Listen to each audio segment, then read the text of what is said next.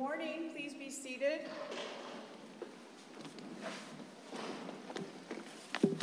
We have two cases for argument this morning. Carver County and Minnesota County's Intergovernmental Trust versus Chad Smith, and petition for disciplinary action against Villanueva. We'll take the Carver County case first. Mr. Jung, you've reserved 10 minutes for rebuttal. Yes, Your Honor. You may proceed when you're ready. Thank you.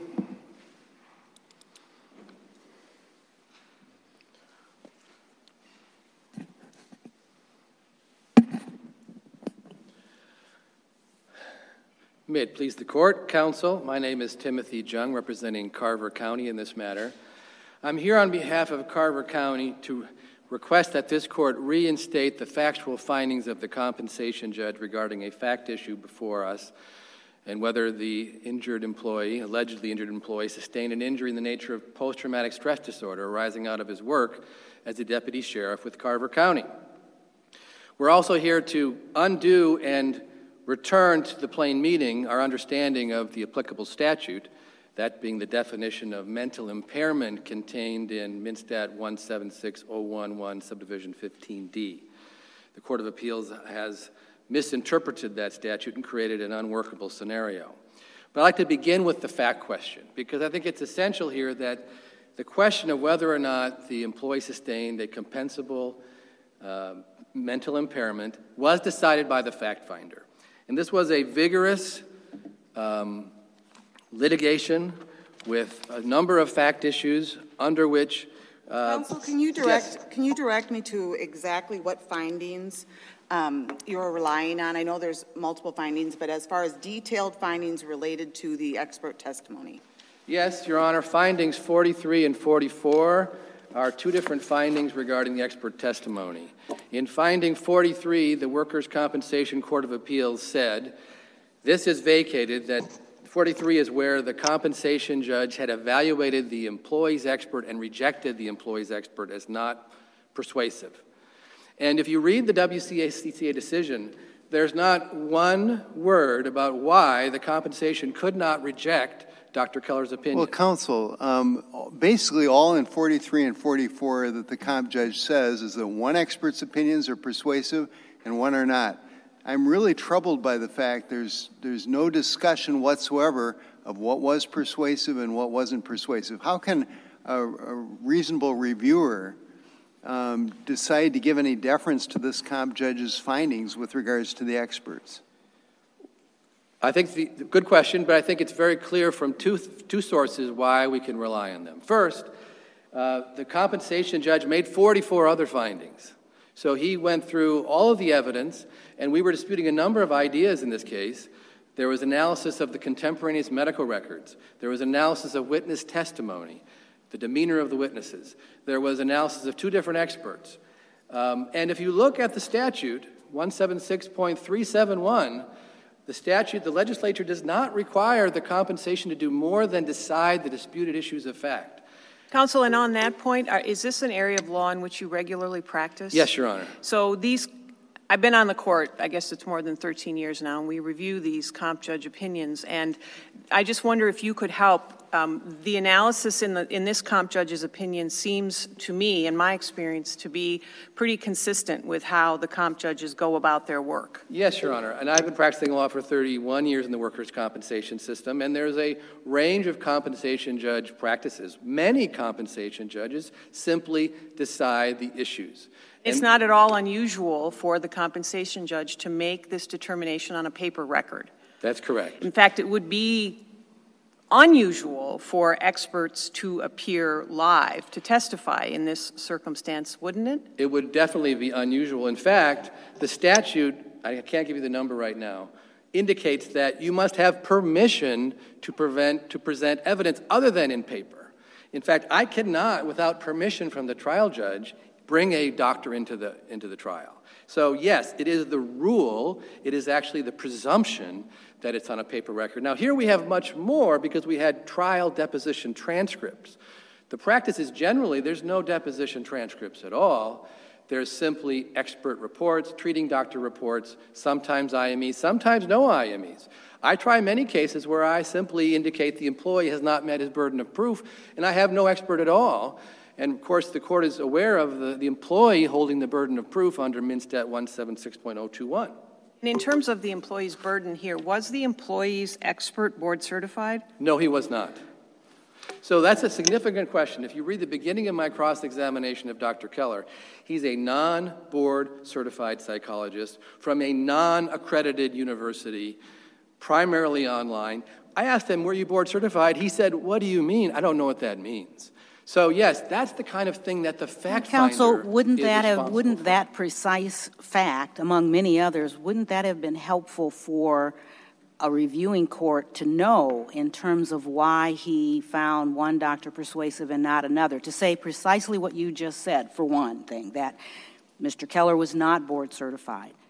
Wouldn't that be something, because as I look at this record, I don't know why the comp judge found one doctor persuasive as opposed to another.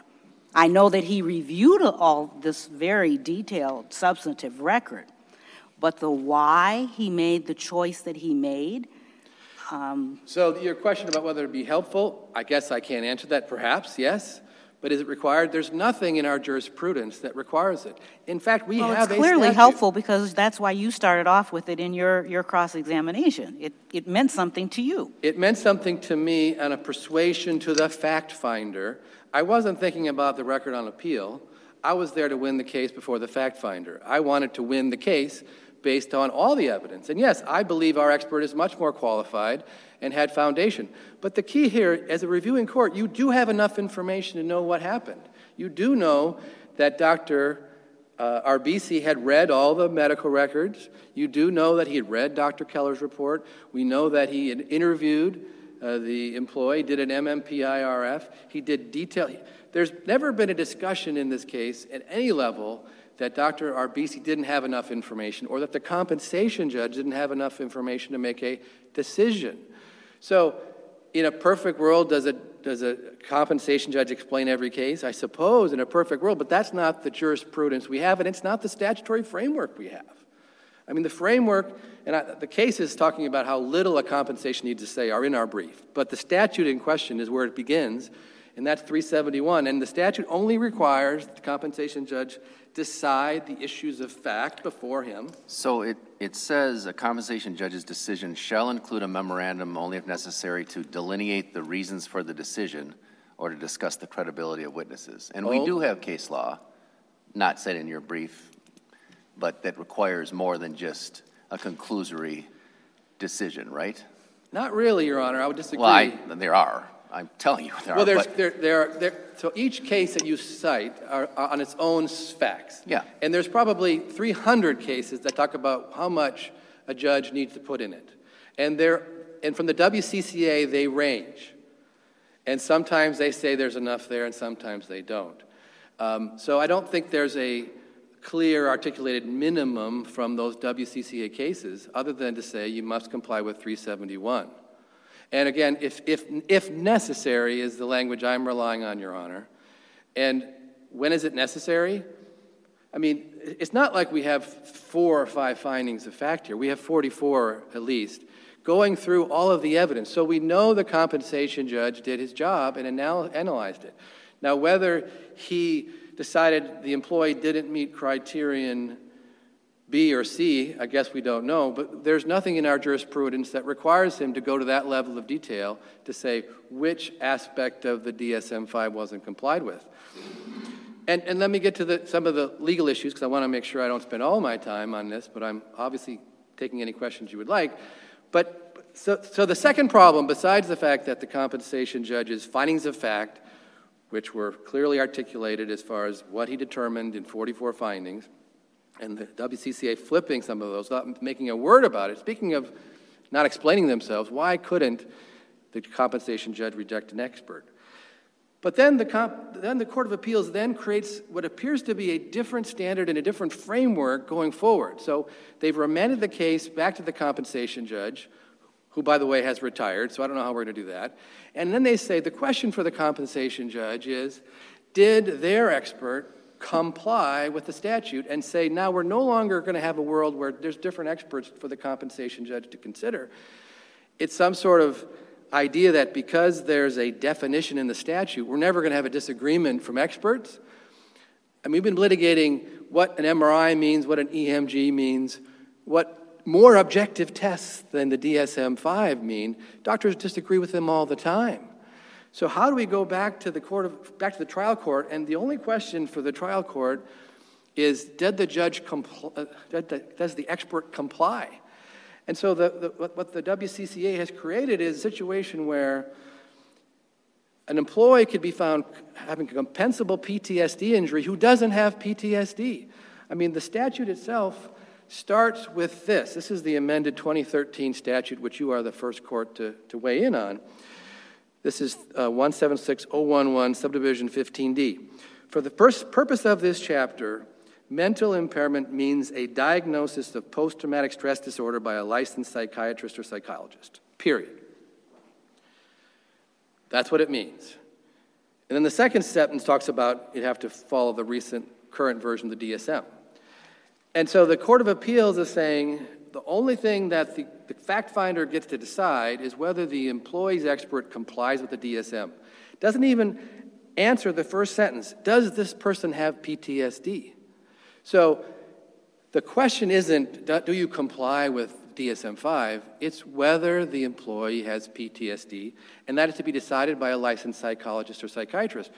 And if we weren't requiring a licensed psychiatrist or psychologist, why do we put that in there if it's just a checklist? Obviously, the court wants to make this something credible by having people who understand this psychological diagnosis, psychiatrist or psychiatrist, psychologist, psychiatrist, use the tools of a psychologist or a psychiatrist to determine whether they have PTSD. That's where we start. And the Court of Appeals has decided that the employer's expert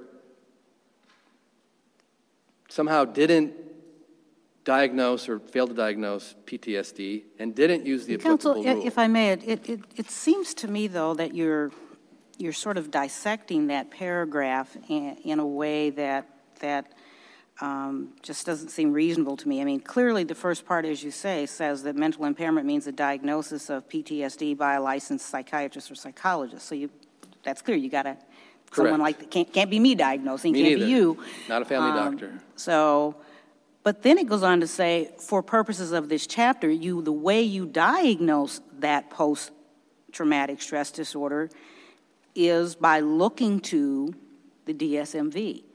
So I'm just not sure why you're dissecting those two. Well, I'm doing it because I want to make clear that the standard is, does the person have PTSD?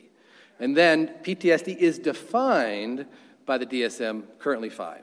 So we have no quibble with the fact that PTSD is defined by DSM-5, but you start with a diagnosis. The question is, the legislature opened the door to one condition, PTSD. So the question is, does the employee have PTSD?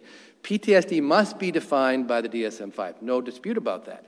And in fact, what we litigated... So what's the dispute then? Because that's what I'm saying. It has to be defined by, you can't dissect that paragraph in the way that you were dissecting it. I think maybe we're not disagreeing, that I'm just being less clear than I could be. Because I agree that the definition is DSM-5. And so what we did in this case, we disputed whether the employee met DSM-5. That's what we did during trial. We were arguing over essentially, did the employee have sufficient symptoms of intrusion, criterion B, and sufficient symptoms of avoidance, criterion C, and did he have enough impairment under criterion G? We weren't debating whether or not DSM-5 applied. We all agree it did. So whether or not DSM-5 applied is a theoretical legal issue that we didn't disagree about, so there was none. Everybody, I did, my expert, of course we were applying DSM-5. But the bottom line is, it's not some abstract enterprise. The goal is to use DSM-5 to decide whether the employee has PTSD arising out of his work, and that's the endeavor that the compensation judge went through and determined, no, he doesn't. So that's a fact question for fact witnesses. And what I'm concerned is that the WCCA appears to be blending this into some kind of a legal question of compliance with a rule. We don't have fact witnesses decide legal questions. Courts decide legal questions. So the legislature directed fact witnesses, doctors of psychology and psychiatry, to help us decide if the employee has PTSD. So it's a fact question, but what we got back from the WCCA is some confusing compliance with rule, which sounds like a legal issue. I don't know where they came up with the word compliance. So what they've done is sent this case back to the trial court by eliminating the rejection of their expert for no reason, and then having the trial court answer a different question.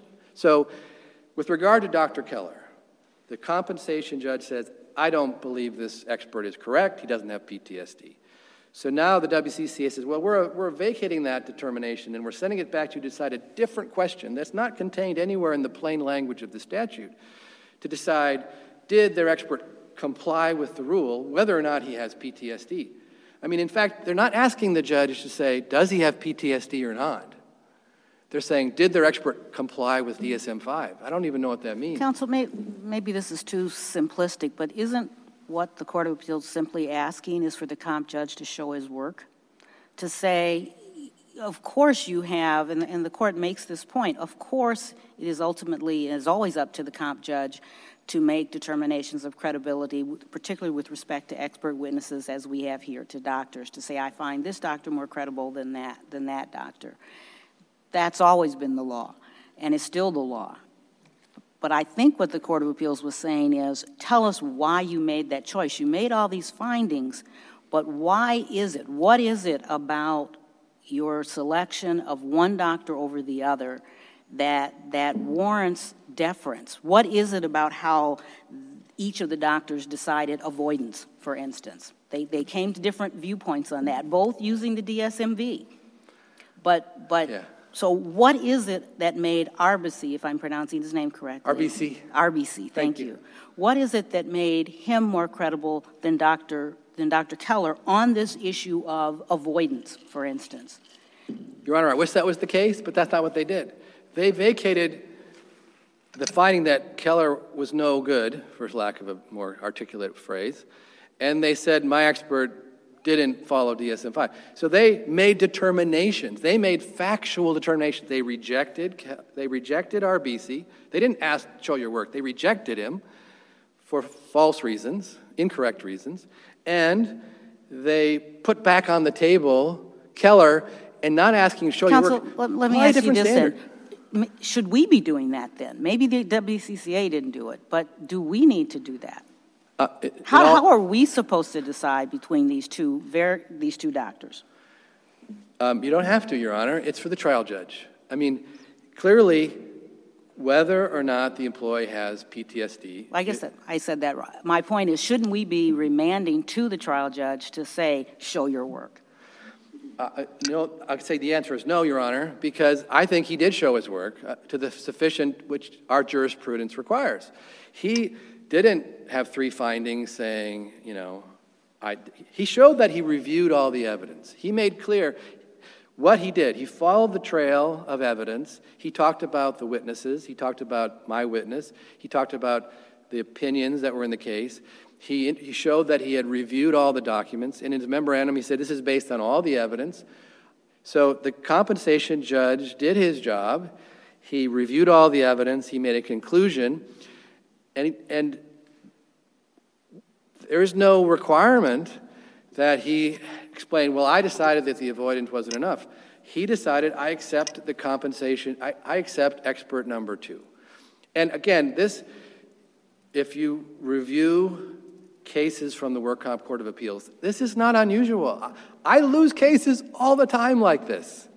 I accept the employee's expert, period. I've lost 100, I met clients who are in the room. I've lost 100 cases like that. He's telling the truth. It's how we do it. There isn't a requirement that they explain which of the DSM-5. It's not required in anything we have. especially the statute, in all respects. So would you agree there's really a two-prong analysis here? First, the question is whether they've got a diagnosis from a licensed person specified by the statute. And you would concede that they do, right? They do have that, Okay. yes. And then second, that it qualifies under DSM-5. Their expert must apply DSM-5, So yes. can we tell from the comp judge's findings in what respects Dr. Keller's diagnosis did not comply with DSM-5? The compensation judge did not give us which part of the decision he didn't accept. But he does make clear that he rejects Dr. Keller's analysis. So he indicates that he's reviewed his reports and his opinions, and he's given us an opinion that he does not accept it. So no, there isn't a burrowing down to which element failed. And that's the case all the time. I mean, if I litigate a question of permanent partial disability, you must prove that there's an impairment to a nerve. The compensation judges don't often say, I decided there's not a nerve impingement here. They just indicate that I don't believe the employee's met his burden of proof. I reject his expert. I'm going to rely on this other piece of evidence. And the good part, I think, of our trial judge is he does tell us what he relies on. It's not like we don't know. So he relied on Dr. Arbisi's opinion, and Dr. Arbisi's opinions are well described in both a long report and 100-plus page deposition testimony. And so what's there's no mystery. Our standard of review in looking at this? So with regard to a fact question. The fact, yes, right. So the standard of review for the Work Comp Court of Appeals, I'll start there, is under 176.471. And so under the WCCA standard of review is they must affirm that there's substantial evidence. And this all changed in 1983. In 1983, there was a new law saying no longer does the WCA just supplant their opinion for the compensation judge. There must be deference to the fact finder. And the WCCA's deference is if a reasonable mind might find the evidence adequate, they must affirm whether or not they agree with it. It doesn't matter if they disagree. I mean, clearly they do disagree, but that's not relevant. So the WCCA's limitation is defined in the statute and in the Hengemühl case from 1984, which we've been citing 1,000 times. You don't need to give any deference to the WCCA in the interpretation of a fact question.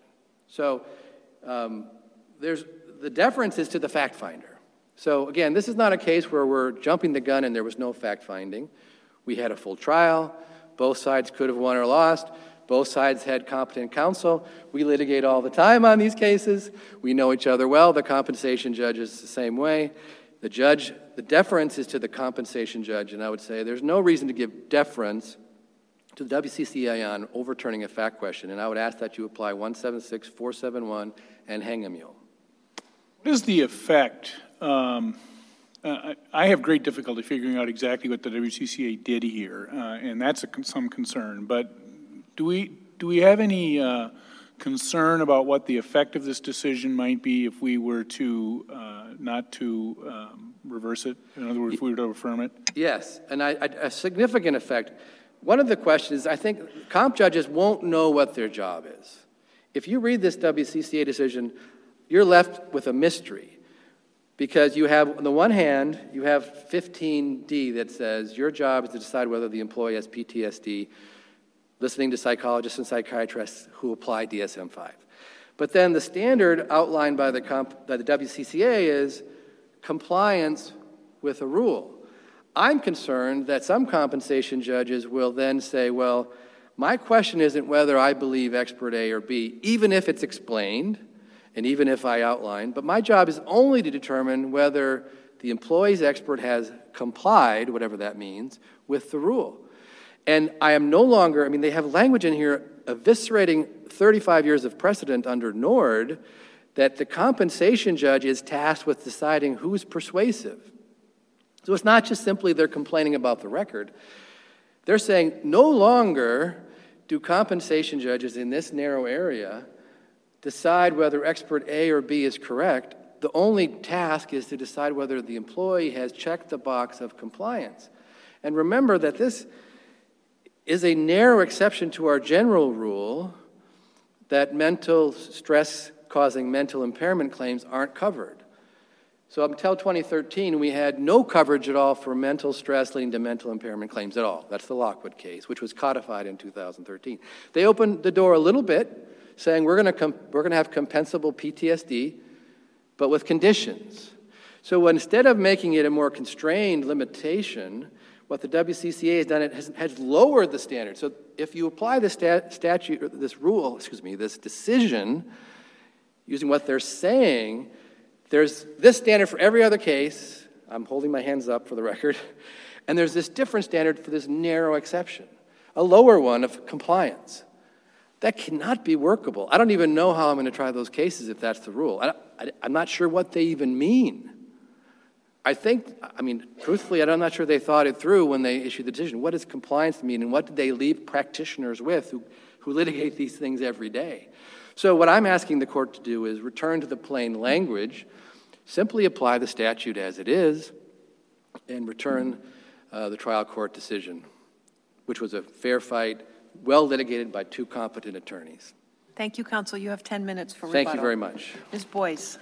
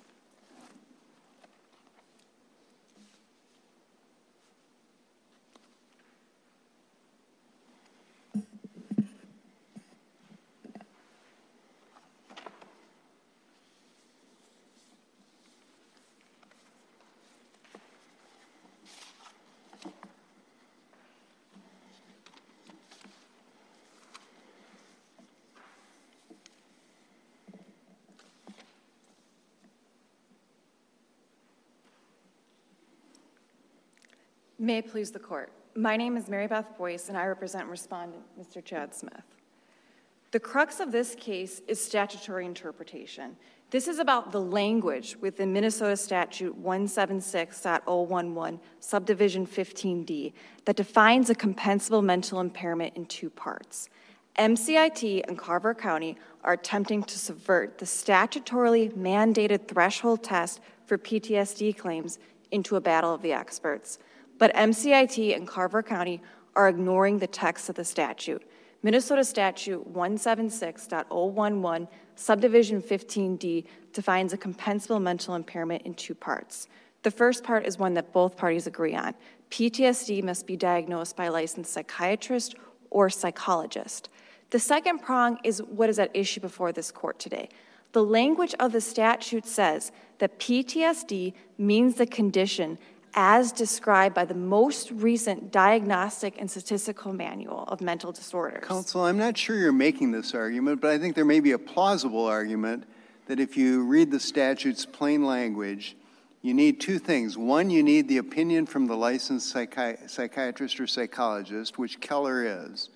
And number two, then, that you would look only at the Keller testimony or report and decide, does it match up with the criteria in DSM-5? Are you making that argument? No, Your Honor. What I'm saying is, what the statute says is that the compensation judge has to review the DSM-5 PTSD criteria. So there's 8 criteria set forth in the DSM-5. There's different iterations of the DSM. In 2013, the DSM-5 was published. That changed from the DSM-4, which the legislature points to by saying the most recent DSM, and the criteria actually changed. So we need the compensation judge to go through the criteria using not just the expert reports. We need that compensation judge. So you're conceding that the employer can have an expert who can dispute your expert's application of the DSM-5 criteria? Yes, Your Honor, they can dispute the facts to the criteria, but what they can't change is the criteria. And that's what Dr. I understand that. I'm just trying to make sure I understand precisely what your argument is. So there's nothing wrong with, by your analysis, with the employer putting forth the opinion of an expert such as Dr. Arbisi to dispute your expert's opinion. Okay, you don't think the statute forecloses that? No, Thank you. absolutely. But what we need. Counsel, why doesn't that second sentence just tell everybody what the diagnosis, what treatise or what psychological, book of knowledge that must be used? I mean, isn't that a reasonable interpretation that the legislature is just saying what source that this first part, the diagnosis, is going to use to get there? It's more than that, Your Honor, because they wouldn't have included it if we didn't need to analyze it. So this. Well, aren't there other standards, like an international standard for what constitutes PTSD? So wasn't the legislature just saying, don't use that standard, use the DSM? Exactly, Your Honor, and that's important because there's disagreements about PTSD. This court noted in Doe versus. So how did Dr. Arbisi not apply the DSM? He imposed additional criteria. So he only looked at the symptoms reported to him in the 30-day window preceding his examination. He limited. But isn't that part of the diagnostic tools that underlie the DSM? No, and I think that's an important distinction. So there's the DSM-5, which is cited by the statute, incorporated by reference with the criteria, and then there's psychometric testing. So didn't your expert use the same psychometric testing? Yes, but he relied on the standard. So you can use the psychometric testing, but you can't replace the psychometric testing with the DSM-5. So you can't just use the MMPI or the CAPS-5. So what they did is the CAPS-5 is there's 3 different versions. So there's the current, which is the last week, the month, and then the lifetime version. So he applied the past month version to Mr. Smith in order to limit what he was actually looking at. And he also did that so there's the 30-day window that he only looked at. And then he limited it to the 2 events because the CAPS-5 requires an index event. So the CAPS-5, you can use that to interpret the different criteria. So one question I have on that, so he actually did find criteria A was met. Correct, Your Honor. Even though the Compensation Court of Appeals seemed to say that he didn't, but we'll set that aside for a minute. It seems to me what Arbisi was saying, if you just read his whole opinion instead of just pick out little pieces of it, is that there was these 2 very significant events, and then he talked about some other things which he considered, and he acknowledged that under criteria A. And then he said, but then when I look at the intrusion and I look at the avoidance, those things aren't connected to the events he was talking about, or the ones that were pretty minor, like I have to avoid peanuts. And so Arbisi looked at all of this and said, well, he met criteria 5, but these other indications don't really rise to the level of PTSD. It seems like that's what his opinion is, and what the Workers' Compensation Court of Appeals did is kind of pick out things they didn't like about it, but not look at it as an entire narrative. So why am I wrong about that impression after kind of, again, last night, reading through the whole report?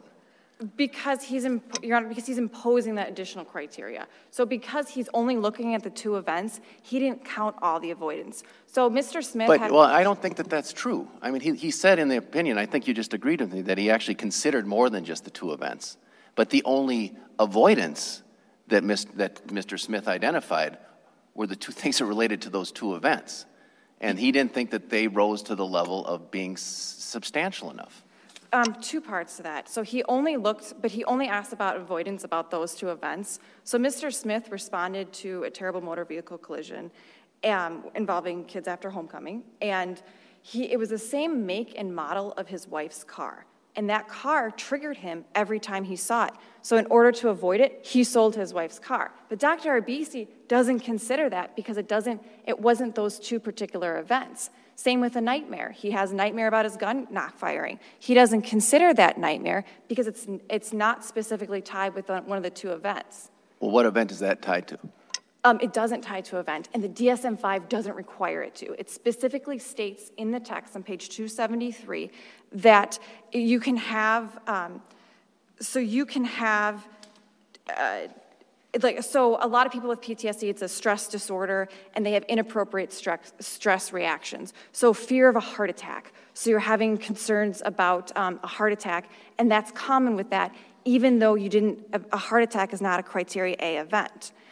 This is a new area of law, and for compensable standalone mental injuries. And as such, we need this court to give us a rule. And I respectfully disagree with counsel that my firm has tried 5 PTSD cases in the last year and a half, and the compensation judges do go through criteria A through H.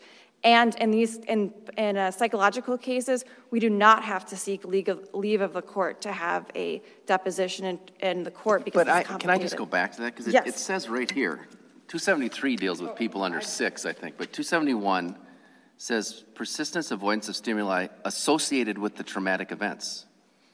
And B says presence of intrusion symptoms associated with the traumatic events. Now, this is maybe the problem that a judge is sitting up here trying to interpret the DSM, which is, I think, the point that your opposing counsel is making. But anyway, so are you saying that they don't have to be associated with the traumatic events? Not necessarily, not the specific traumatic events. I gave you the wrong site. It's on the bottom of 275. PTSD is characterized by a heightened sensitivity to potential threats, including being sensitive to threat potentially caused by... But isn't this whole discussion we're having exactly the challenge that's raised with your interpretation, that it requires a judge who really doesn't know what DSM, what post-traumatic stress disorder is, or lawyers who don't really, I mean, no, I'm not picking on you, I'm sorry, but people who are not psychologists or psychiatrists trying to apply a DSM criteria when they're not trained to do it. But respectfully, that was the legislature's decision. Well, according to, and so where does it say that? Where does it, you said, I wrote it down, you said, the compensation judge must apply the DSM, that's what the statute says. So but I'm reading it, and it says, for purposes of this chapter, post-traumatic stress disorder means a condition as described. So where does it say the comp judge has to apply the DSM? Logically, on the plain meaning of the statute, the judge has to apply the law. The judge has to look for the purposes of this chapter, post-traumatic stress disorder means the condition as described in the most recently published edition of the DSM. It's not unusual for the compensation judge to have to look through and apply the facts to the law. This isn't a factual issue. This is about what the standard should be. Of course it's a factual issue. Does he have PTSD or not? Isn't that the ultimate question that has to be decided? Respectfully, no, because that's not what the statute says. If PTSD is defined by Well, who? so then is opposing counsel right that the consequences of the decision here, as long as the plaintiff produces an expert that checks all the appropriate boxes, that's the end of the case? No, Your Honor, because the compensation judge has to go through each of the criteria and make that determination. They should not want this decision. This uniform application of law is good for everyone. If you change how we interpret the DSM, you can lower the standard for criteria A events. You can say that it doesn't have to be as stressful as actual or threatened death, because this expert says it doesn't have to be this way. Counsel, we worked over, opposing counsel, several of us did, kind of hard on the comp judge's brevity, or conclusory statements on which expert he accepted. In connection with your appeal to the WCCA, did you appeal the what appeared to be a lack of findings or lack of clear conclusions with regards to why one expert was more persuasive than the other? I did not appeal that issue, Your Honor. It is concerning. The issue is the fact that we don't know what standard he used, so we don't even know how he applied the facts that we have to the case. I think is Mr. Jung correct that this kind of conclusory statement that I find one expert more persuasive than the other, that's not uncommon in workers' comp cases? I disagree with that, and I disagree especially with PTSD cases or cancer cases or when you're applying the statute to the law. The judges explain much more in depth. When you have a standard, when you have an occupational disease, you have to go through the factors, and you can't just say one expert is more persuasive as the other because the law requires it. It's also important to note that... So, counsel, if I may on that, so help me with what you think the comp judge should have said. For instance, on the avoidance issue, as he was comparing the two experts, what would have been satisfactory in your mind? What should what should he have said? He should have found that Mr. Smith had avoidance because of the medical records, because of... No, I know you want that, but I'm wondering, as he compared these two doctors, what should he have said about should he have said something about the why Keller was applied the DSMV correctly and RBC didn't? Or help me with how he should have made that comparison. Yes, he should have said, I find avoidance in this case, or I do not find that Mr. Smith has sufficiently met the threshold in this case. He just doesn't say anything, and he didn't even make a credibility determination of the experts. He found one expert more persuasive than the other. I guess that's what I'm asking. Is that what you're looking for? As you think back on these other 5 or so cases you say your firm has tried where the comp judges did go into more detail, what did they do that this comp judge did not do that you think is appropriate? They went through the criteria. So they said, I find that the employee has X amount of criteria A events. And in some cases, I think it's important, too, to distinguish there's the personal injury framework and then there's occupational disease. This was asked the compensation judge. He didn't determine if it was a personal injury or an occupational disease. So in those cases, the judges made that finding. They went through and said, I find criteria A events. I find that the employee has or has not, which happens, has not sufficiently demonstrated intrusive symptoms, or I find the employee not credible, that the medical records don't support, are inconsistent with criteria C. Do they say anything, though, about the relative credibility of the experts themselves and how they went about their work? They do less with, they've separated the two. The WCCA actually had another case similar to this, Petrie versus Todd County, where they're looking at it on 2 separate issues. So they're looking at it, did the expert make a finding? So did the licensed psychiatrist or psychologist? And then the court is looking at the other factors too. Is the condition as described in the DSM? Counsel, thank you for that. One other question. Mr. Jung concerned me, at least, in terms of his statement about what this means going forward and how these cases are tried. And obviously that's something we have to be concerned about. We have to resolve this case, but we're always looking down the road, and this is a new statute. This is the first time this court has weighed in on this. And so, we're concerned about how this is going to play out for practitioners and everyone down the road. Can you speak to some of the concerns he raised and whether you agree with those in terms of, like, he says, I don't even know what compliance means. Are there going to be difficulties with respect to that? So help me with that. His concerns are unfounded because if we have an actual criteria, we have something to go off of. There might be litigation as to what is avoidance, but that's something that was defined by the legislature.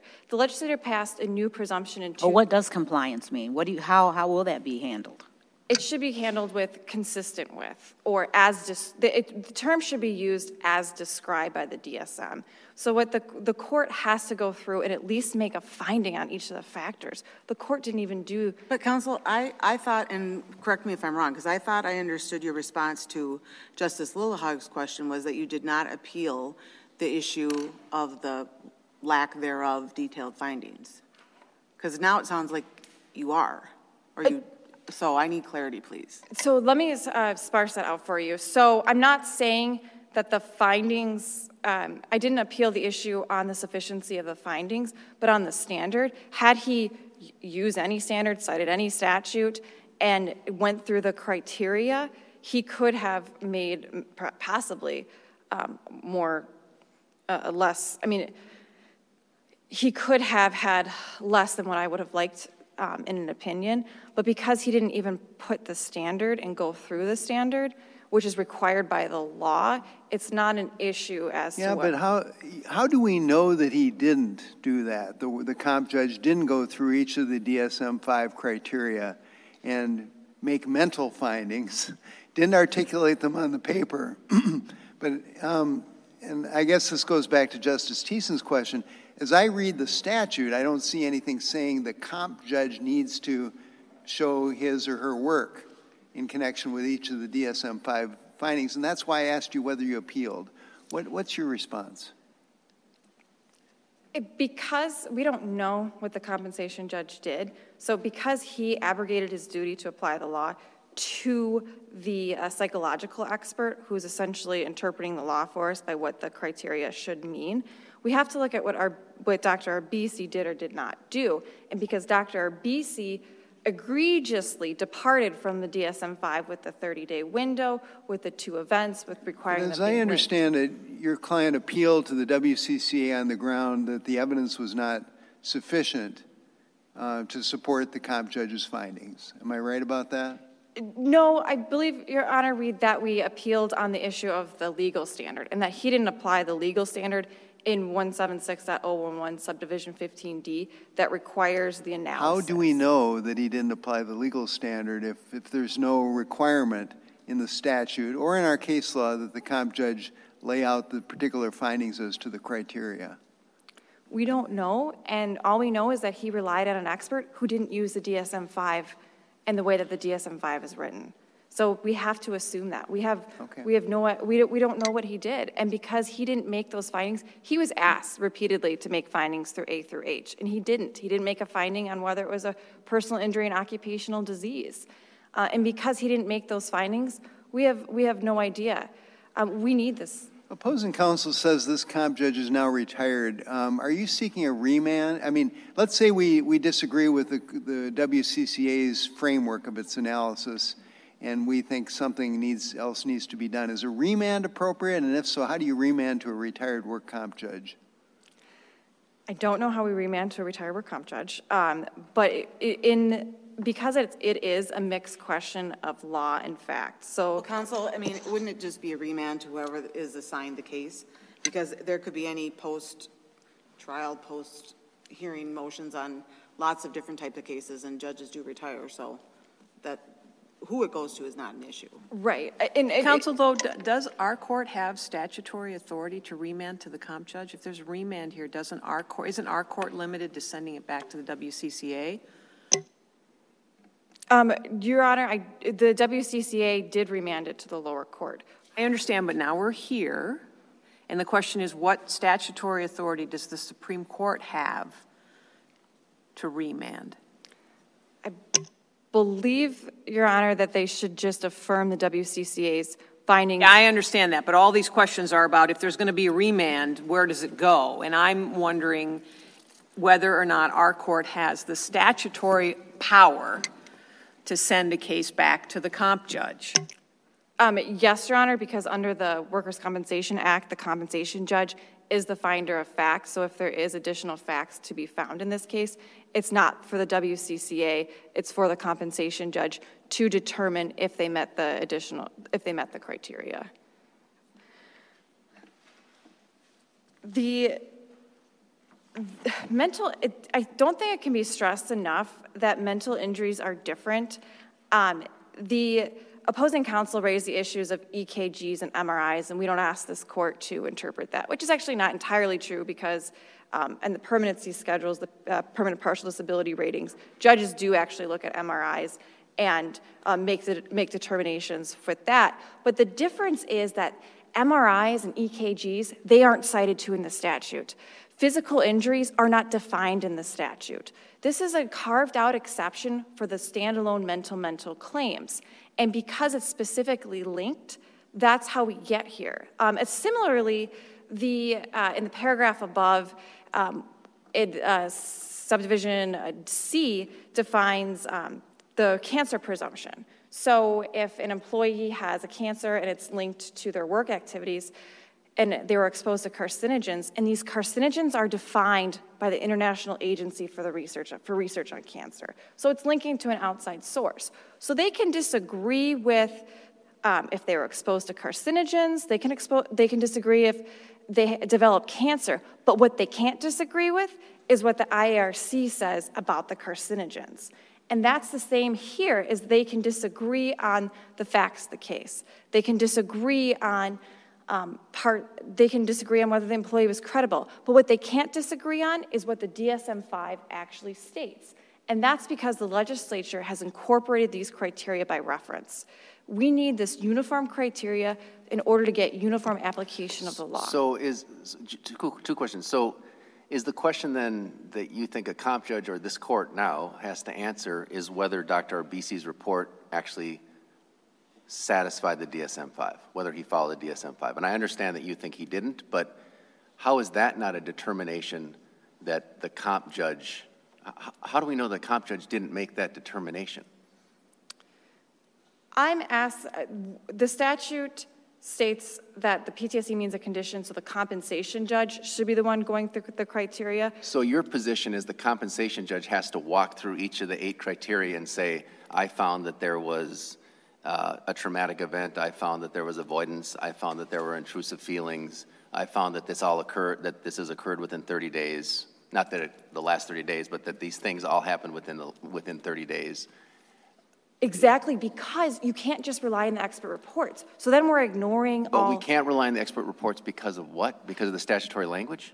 Oh, we can't just rely on the expert reports, because then we're ignoring the medical records. I mean, Mr. Smith was diagnosed by a psychiatrist. He's been treated for this disorder. He's been diagnosed by, I think, three other separate providers. Which both of the experts considered. Correct. And so, Dr. Arbisi and Dr. Keller both took that into account. So how do we know? So is the judge having to make his own or her own diagnosis, basically? Not a diagnosis, but the judge has to follow the statute, and because the statute cites directly to that criteria. So we should read change. the DSM-5 like it's a rule or regulation. We should interpret the DSM-5 with statutory canons of construction. Yes. Okay. Yes, Your Honor. That's your position. Okay. Even though the DSM-5 tells us not to do that. The DSM-5 acknowledges the fact that practitioners in the legal context do that, but the legislature chose that. The legislature made that determination. So the legislature says we're going to use DSM-5, and we use DSM-5, which includes language that says lawyers and judges should not be using it for this purpose. They so don't we credit that after the legislature told us to credit that too? What do we do about this? They have an introduction to the DSM-5 that does say it's a cautionary that they don't want practitioners such as us to be making diagnoses, but for the legal framework to determine if these people get benefits or not, then we have to apply the factors, because that's what the legislature said. You're applying part of the DSM-5 that favors you and ignoring the part that doesn't. I mean, isn't that a problem? No, Your Honor, because the statute does not state that the judges should be making the diagnosis. We already have that in the first prong, that PTSD has to be diagnosed by a licensed psychiatrist or psychologist. But the judge has to go through the factors. Counsel, is another way to frame this is to say, and please correct me if I'm mischaracterizing this, but what I hear you to be saying, at least in part, is that the DSMV doesn't supplant or do away with an expert using his or her expert opinions and analyses and judgment, but that judgment and analyses has to be used within the context of the DSMV rule. So you're exercising that judgment and exercising that professional opinion, but within the context of these 8 criteria. Is that a fair statement or not? My time has expired. May I briefly answer your question? Exactly, Your Honor. So if they have to play by the rules that the legislator has set forth. If you allow this departure, you're allowing all kinds of departure from the statute. We don't know, they could require that someone has to be involved in a shooting to be diagnosed with PTSD, because that's what Dr. Arbisi believes that should be the case, and that's how he's interpreting the DSM-5, and that's how he believes that what only actual or threatened death would be. So that's too far away from what the text of the legislature has said inside the statute. Thank you, Counsel. Thank you. Mr. Young, you have 10 minutes for rebuttal.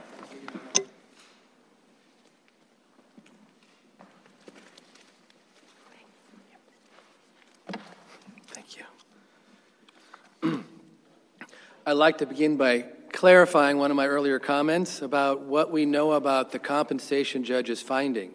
I reread finding 44, and it makes it very clear to me that we do know what the compensation judge concluded, because not only did he find Dr. Arbisi credible, but he adopted his opinions.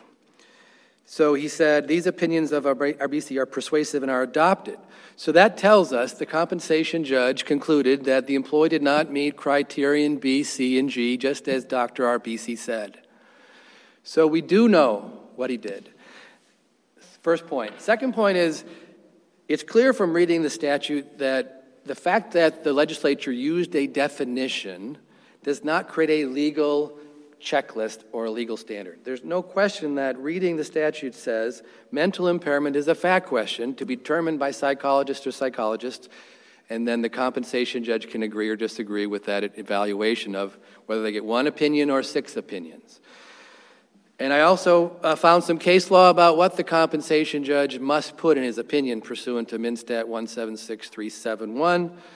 One of the cases I have before me is the WCCA case Wayne Roberts versus Hibbing Taconite, which cites another case, Cherry versus Dunnick, Inc. I think that was one of mine. Indicates the following. Further, a compensation judge... Did you win that one? Excuse me? Did you win that one? I don't remember, Your Honor. I probably lost. I don't know. Further, thank you for that, by the way. Further, a compensation judge need not provide a memorandum, and the memorandum need not discuss all the evidence presented at hearing. The statute says the judge must decide the disputed issues of fact and law, and here we only had disputed issues of fact, and he did so. So again, finding 44, he says, I have adopted the opinions of Dr. Arbisi, so we know what he found, because Dr. Arbisi was clear, didn't have criterion B, C, and G. Opposing counsel says, so setting aside the checklist argument that we have here, I mean, I think we would all agree that the legislature intended DSM-5 to be used in some capacity here. Yes. They said so. Yes. And opposing counsel says that Arbisi's report egregiously failed to comply with DSM-5 and cites the 30-day window, the 2 events, the reference to shooting. Can you respond to those concerns? Sure. First of all, these are fact questions. This goes to the weight of the expert.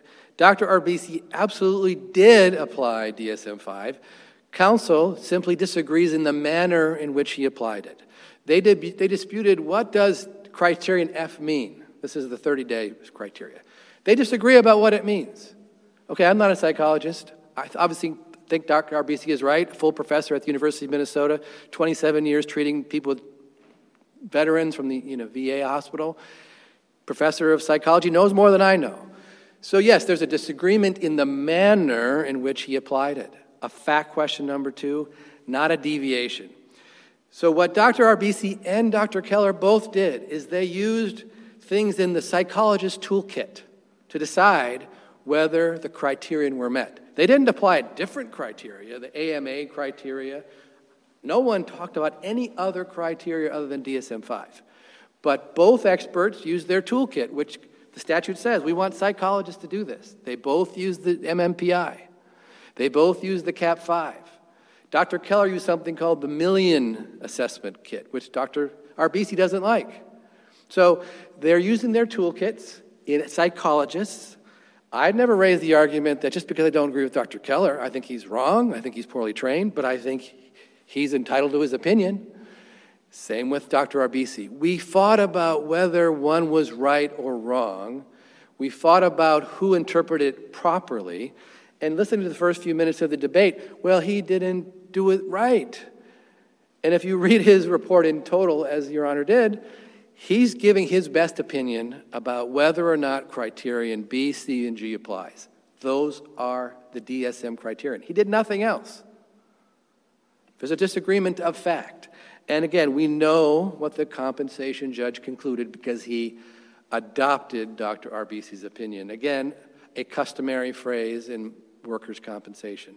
He could have said, I adopted them, and here they are. But once you adopt them, you give this court and any reviewing court a map, a track to follow.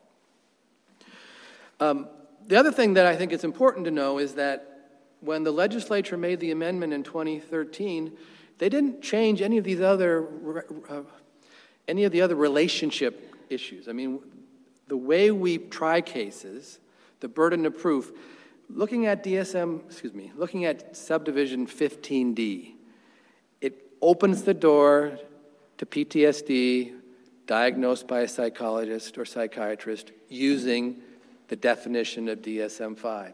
It doesn't change the burden of proof, it doesn't change the process, it doesn't eliminate IMEs under 176.155. The process remains the same. We don't want to create a new standard of proof. There isn't a new standard of proof. There's a definition. And I don't know how we go from defining a term to creating a legal standard when it's still a fact question. And I may have lost this one. I'll probably lose the next one. This time, the compensation judge, in those infrequent cases, agreed with me. And I think there's a reason for it. I think it's important to know that this was not a miscarriage of justice. I mean, the facts here were highly in dispute. This is a gentleman who was diagnosed by Dr. Keller with PTSD after he had already quit his job with the county, after he had already made a decision to move to a different career. Counsel, you're not disputing, though, that, that Mr. Smith was exposed to terrible events. Correct. In fact, I have great respect for law enforcement, and because I'm taking depositions of law enforcement officers every other week, I'm amazed by the work they do. And I have no quarrel with the idea that PTSD is a serious concern. And personally, I work to avoid any stigma. We're working on it every day to get, this is just mental health, physical health, it's people health. There's no difference. So I apply the same level of scrutiny and compassion to the condition and the law the same way. Day thing, because I'm still confused about, and maybe I need to go back and read both the briefs again, but I'm still confused about what the argument here is about whether or not that was or was not a violation or was not in compliance with the legal standard here. Well, first of all, I can say that Dr. Arbisi was applying DSM-5 criterion F. And what he's saying is if you no longer have symptoms, if the symptoms were 10 years ago, you may not have PTSD anymore. He's also, what you can see, there's a difference of opinion on connecting the criterion to the events. So one of my criticisms of Dr. Keller was, if you read his report, he lists 16 bad events, and they are there. We agree, criterion A is met. No dispute. And then he lists symptoms, and there's nothing in his report that makes any connection to them. The DSM requires a connection. And it's even harder when you're applying this to occupational disease. And remember that when he listed 16 events, he said, well, there's probably 100 other ones. So essentially they're saying, in the course of my career, I've had a lot of bad things happen to me, and we don't dispute that they did. And now I have these symptoms, and Dr. Keller doesn't make any effort to link them. And so what Dr. Arbisi was attempting to do is saying, are his avoidance symptoms linked to any of these bad events or not? Or are they linked to the family issues that are in the file, or the stress, or the hours, or things that aren't traumatic? That was his effort. It was to link. Just to follow up on Justice Anderson's question, one of the things that's been confusing to me about this case is Dr. Arbisi's looking at Mr. Keller just 9-10 months after he left his employment, if I got the dates right. Yes. And he's only saying, well, right now he doesn't have PTSD. How do we know whether he had PTSD in July of 2016? Can Dr. Arbisi say anything about that? Well, the Dr. Arbisi did not opine that he never had it at any time in his life, but the compensation judge can determine whether there's a compensable injury pursuant to 15D. So what Dr. Arbisi also did was review all the records. And I asked him, does PTSD apply to this condition based on all the information? So yes, initially he said in his report, doesn't have PTSD now, but later he provided a more broad description of his opinion in the deposition. And the other thing that's important to remember is by the time the employee got to Dr. Arbisi, he decided to stop treating. So we have this tiny window of treatment for PTSD. We also have, just for the record, other experts who found adjustment disorder or non-PTSD conditions as well. So I think that's not a concern in the big picture, but I understand the question. I have 1 second left, or my time might be up. I'm happy to entertain questions or sit down. I think we're good, counsel. Thank you. Thank you very much for your time today. Thanks to both counsel for the help that you provided to the court in this case. This matter is submitted. We'll issue an opinion in due course.